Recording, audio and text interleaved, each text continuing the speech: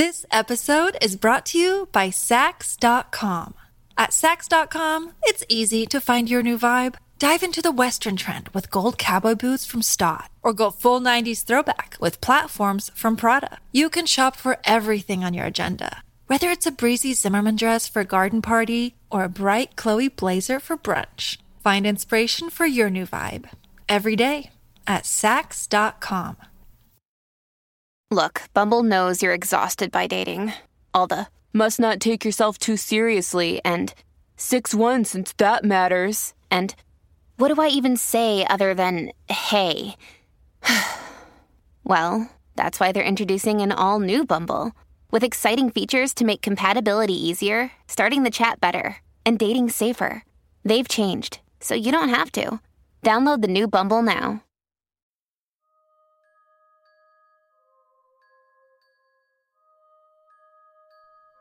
Larkton County Museum was a place for children and adults alike to learn all about the local history of the small county. It was initially a large, empty dirt field back in 1885, but as time passed, people donated houses and other personal belongings of their ancestors to the museum. Stepping into Lark County Museum felt like stepping into the past. Each building had its own story to go along with it, and inside you could see the perfectly preserved scenes with wax figures to resemble actual people who lived or worked in the building. It all felt like you were actually a guest in someone else's home, or a visitor to the dentist's office, or whatever. It was quite amazing. Only recently they added glass so people couldn't walk around. Probably so people would stop trying to snatch up souvenirs. When I was little, my grandpa worked at the museum. My parents were both busy. Defense attorneys always are, even in Larkton County. And so, I spent most of my days with my grandpa at the museum. I learned about the houses in more depth than most guests can, unless they pay for a tour. For example, the Woods family home held one woman and her 14 children, and they all had to share one bed. The youngest left when he was 11 to make something of himself, and ended up becoming the mayor of Penfield in Larkton County. He bought his mother a beautiful mansion, but she died months later from consumption. I always felt so special knowing the little details, and even secrets, of the deceased residents. My grandpa loved telling me about them too. He was as much of a history nut as I was. When he was busy doing work in his office, however, he let me roam around in the houses and businesses, all by myself, although I guess I didn't really think of myself as being alone. Like I said, there were wax figures in the museum. I made friends with them. Mayor Woods, who was on display in the mansion, donated after his death in 1934. In his office looking at papers, Maria Worth, the seamstress who was forever pinning a dress in place. Preston Hark, blacksmith, and his brother, Father George Hark, the only priest in Penfield. I spent hours and hours talking to every single wax figure, and I imagined they talked back. They were my best friends, but hey, cut me some slack, I was only 6 here. Now, there was only one house that had glass in it at the time to keep people from going in. The workshop at the very edge of the museum. A sculptor lived there. I didn't care for it when I was younger. It was messy and looked to have been a barn, 2 stories high, although the second floor was really just a small room without walls, only a railing, with hay on the floor and only a few items inside. A bed on the second floor, a large vat by its side, a crate in the center of the first floor, and a candle. What was the fun in the building I couldn't play in, right? When I was 8, I first saw the wax figure in there. Now, the sculptor obviously wasn't from Penfield or Larkton County. If you've ever visited, you know it's a conservative community, and back in the early 1900s, every resident was God-fearing. My grandfather told me of the strict, everyday routines and chores everybody had, but he never mentioned the sculptor. There were simply no artists in Larkton County, and there was no plaque for me to read. So, I was left completely clueless. The only reason I knew he was a sculptor was what he was doing. He was the only resident without a smile. I remember being amazed at how concentrated, how real he seemed. His hands were on his work, an unfinished sculpture of a beautiful woman, who seemed to be made of wax herself.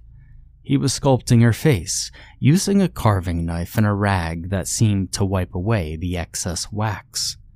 The sculptor was dressed in messy clothes, an untucked, almost completely unbuttoned white shirt, some brown slacks, and shoes that looked far too fancy for Larkton County. At the time, I liked how he looked. I thought he had amazing character, and I was desperate for a closer look. I wanted to be friends with an artist, and I was young enough, imaginative enough, to believe he wanted to be my friend too.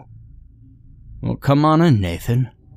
I'll teach you how to be an artist too," he said, and so I ran back to my grandfather's office to ask if I could go in. His answer was, for the first time in my young life, a stern no. And even after I begged and pleaded, he still refused, and even put his keys that opened every door in the museum in his desk drawer. Needless to say, I was very upset, refused to talk to my grandfather for the rest of the day. And every day after that, for an entire year, I visited the sculptor's workshop, and we talked about all sorts of things through the glass. And then one day, I went up to the workshop, and the sculptor was no longer where he was before. No, he was standing right in front of the glass, head tilted down to my level, eyes on me, and a small smile on his face. In his hand, still, was his carving knife and the rag. I screamed. A security guard named Amy came running, and when she saw the sculptor, she looked scared too. She radioed in to my grandpa. The glass to the workshop was covered that same evening with a white sheet, and a sign that read, "Closed," was put in the doorway. It stayed like that for 8 years. When I was 17, my grandpa was still working at the museum, but I was far too cool to visit such an old, boring place, and I was old enough to not need a babysitter. I was too focused on the other things to even consider visiting the museum. You know, graduation, my first job at a crappy fast food restaurant, my new car, my grades, but most of all, Dahlia. God, she was beautiful. I was the envy of all my friends for being so close to the most sought-after girl in the entire school. Dahlia was a straight A student too, so my parents approved greatly. Now, I had avoided telling Dahlia, hell, I had avoided telling anyone about my grandfather's job. I mean, after all, museums are lame, right? Unfortunately, they all ended up finding out anyways when we were all hanging out at my place. My parents were at work, and it was just Dean, Jacob, Michael, Dahlia, Sonia, and I.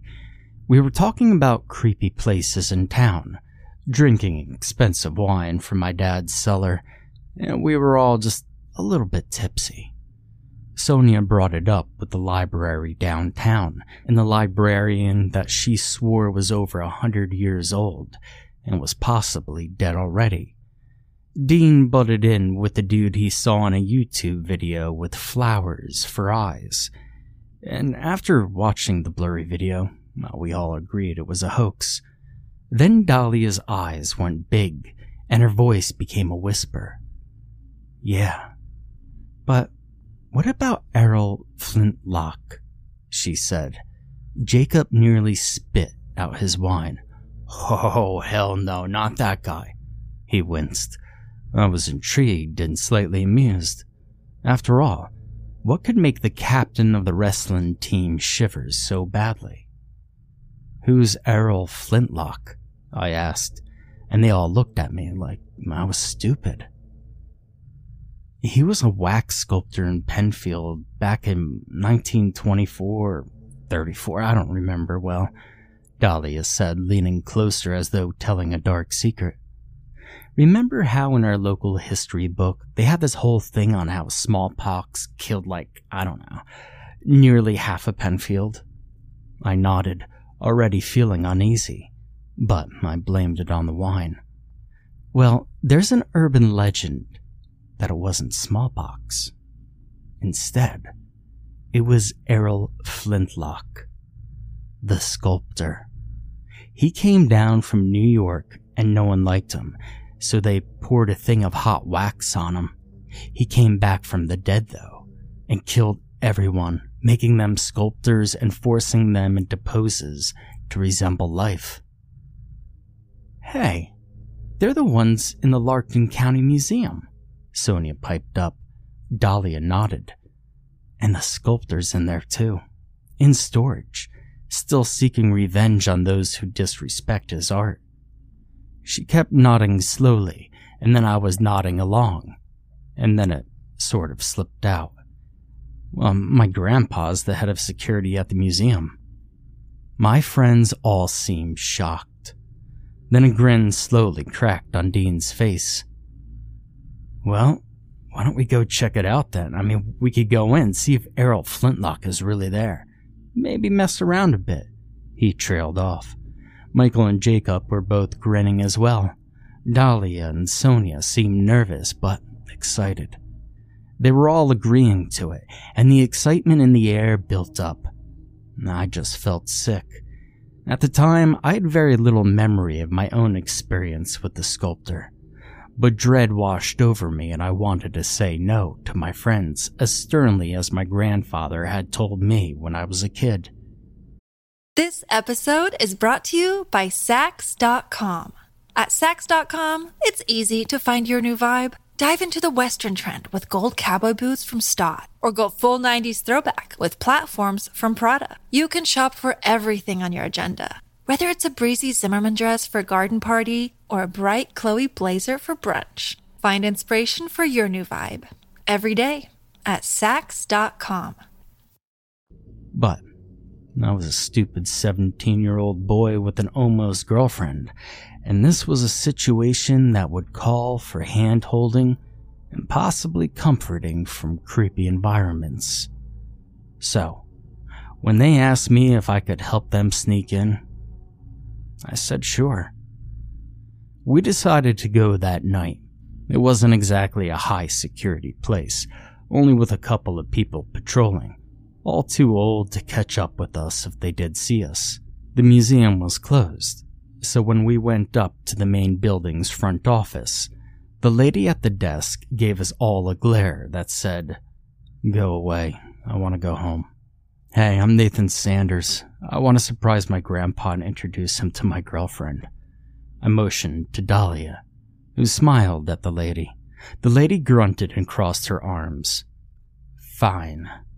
Go on up. He should still be in the office," the lady grumbled. As we went up the short flight of stairs, Dahlia giggled silently and whispered about how unhappy the lady seemed. I laughed along, but nerves were beginning to form, and the happiness wine brought was gone. Could I really go through with this, tricking my own grandpa? Now, thankfully, he wasn't in his office. The once bright, happy room seemed smaller now. The clutter of boxes filled with books and reports made it nearly impossible to navigate to the desk, but we managed.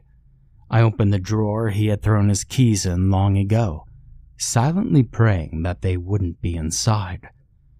Dahlia grabbed them with a grin and put them into her purse. She also snatched up my grandpa's cigarettes and the matches to go along with them. How could I say no, especially after she kissed my cheek? We left the building quickly, promising the suspicious front desk lady that we'd be back to see if he was there tomorrow. Dahlia led me into the museum and we crept to the back entrance, opening the gate for Jacob, Michael, Dean, and Sonia. We celebrated a successful execution of Step 1 with silent high fives and grins. Step 2 was a go. We walked along the cobblestone trail that led to the workshop. As I predicted, Dahlia held my hand, and I was too happy to fully realize the danger we were putting ourselves in as we went into the workshop. The glass was still covered with the same white sheet, now filthy with cobwebs and dirt and moth holes. After realizing there was no door, I was ready to shrug it off and leave, admittedly relieved, when Michael decided the proper way to get in was to take a decorative rock from outside and smash the glass. The workshop was revealed to us, and I felt a cold chill run up my spine when I saw my old friend sitting on a crate, observing his work with cold eyes. We all stopped to stare. Were we really about to challenge a possible monster? Dean answered this question with a snort. No wonder everyone hated him. His art was shit. He sneered and walked over to the sculpture of the woman. He kicked her over, and she landed with a soft thud, the parts of her that hit the floor flattening.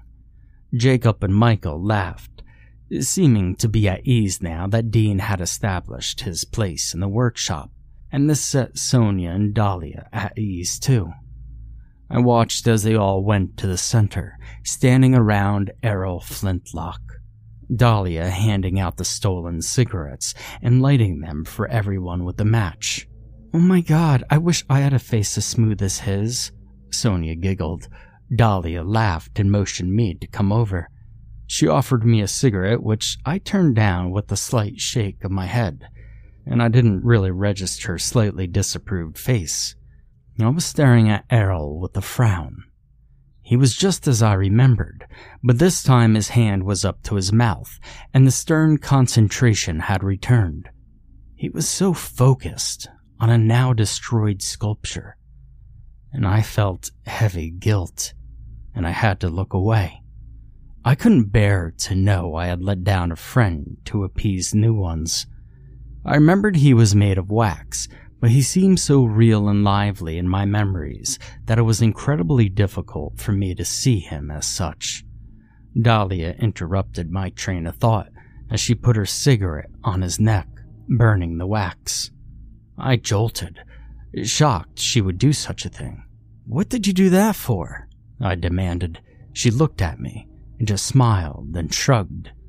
"I just want to make sure he's really wax," she said. The smirk on her face pissed me off. "Well, I guess the legend is as fake as he is. He's 100% wax." Our friends laughed at this. Dean burned Errol's arm with his cigarette. Sonia burned his leg with hers.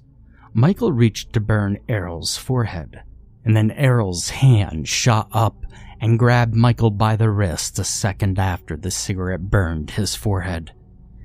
His other hand moved so fast, I couldn't see what happened, but Michael's scream was blood-curdling.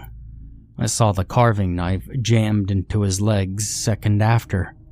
Errol stood. Dean, Jacob, and Dahlia were screaming, and Sonia had fainted. I began screaming myself as Errol began to jab his knife into Michael's leg, over and over and over again. It must have been his artery, because blood began spurting out, and Michael collapsed. Errol turned with his knife, leaving Michael. The rag was back. It was hidden in his other hand before, enclosed in his fist. Jacob tried to run, but Errol grabbed him by the throat and wrapped the rag around him tight, strangling him. He went limp in seconds. Dean charged at Errol, but Errol was too fast, too calm. He slashed Dean's throat, the carving knife making a far too smooth cut, and Dean fell to his knees, choking on his own blood. Now, like me, Dahlia was too scared to move, and it made it easy for Errol to pin her to the wall. He took the still nearly fun pack of cigarettes and began shoving them down her throat, then used the wall beside her head to light a match that was still in her hand. She was choking on the cigarettes, trying to get them out, tears in her eyes as he inserted the match. Then, kicked in her knees. Errol turned around and he looked at me. He had no smile this time. Errol was chillingly calm as he walked past me, to the door, and got the rock Michael had used to break the glass. He walked over to me, put the rock in my hands, and then outstretched my arms over Michael's head. I tried to fight back, to move away, but Errol was too strong. I was trembling as Michael looked up at me, shaking his head, sobbing. Errol uncurled my fingers from their white-knuckled grip on the rock, and it fell, crushing Michael beneath it. Errol pulled his hands away from me. I spun around quickly and punched him in the chest as hard as I could. He stumbled back, groaning.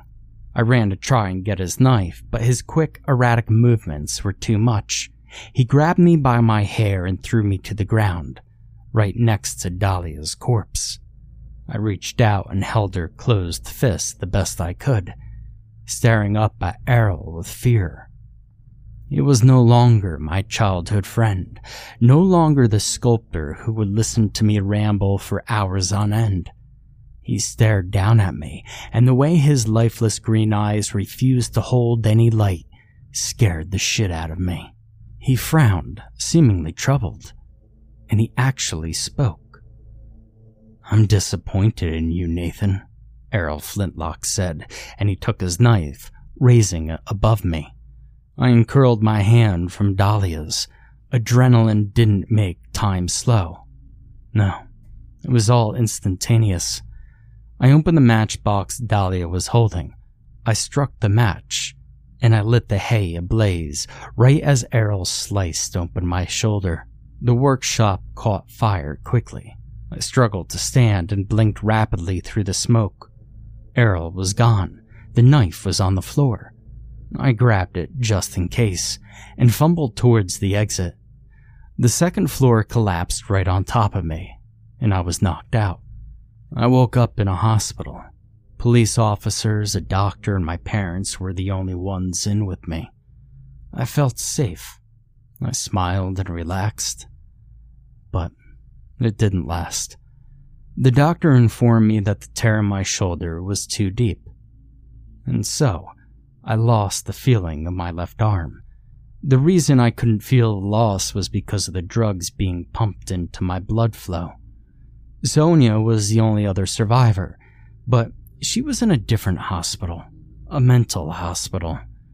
The blow of finding out her best friends had died had caused an emotional and mental breakdown. Other than that, she was fine besides a few small burns.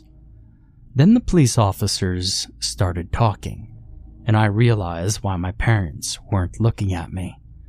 I was being accused with 5 charges of murder against Michael, Jacob, Dean, Dahlia, and a mutilated unidentified woman, the wax woman I assumed, and a charge of destruction of historical property for the completely burned down workshop and some buildings around it that caught fire as well.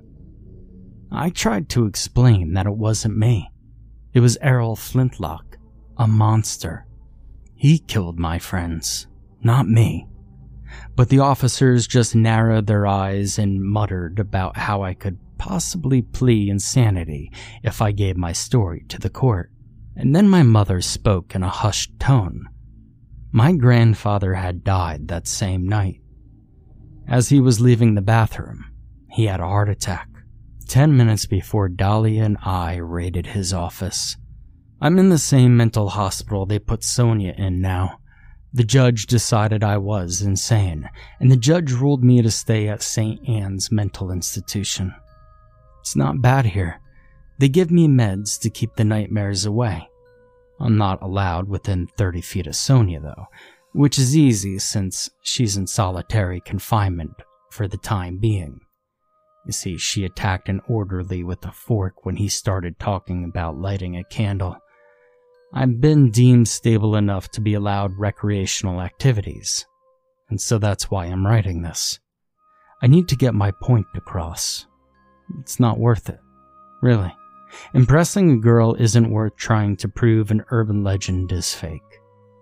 Pissing off a god? Well, I don't even know what the hell Errol Flintlock even was.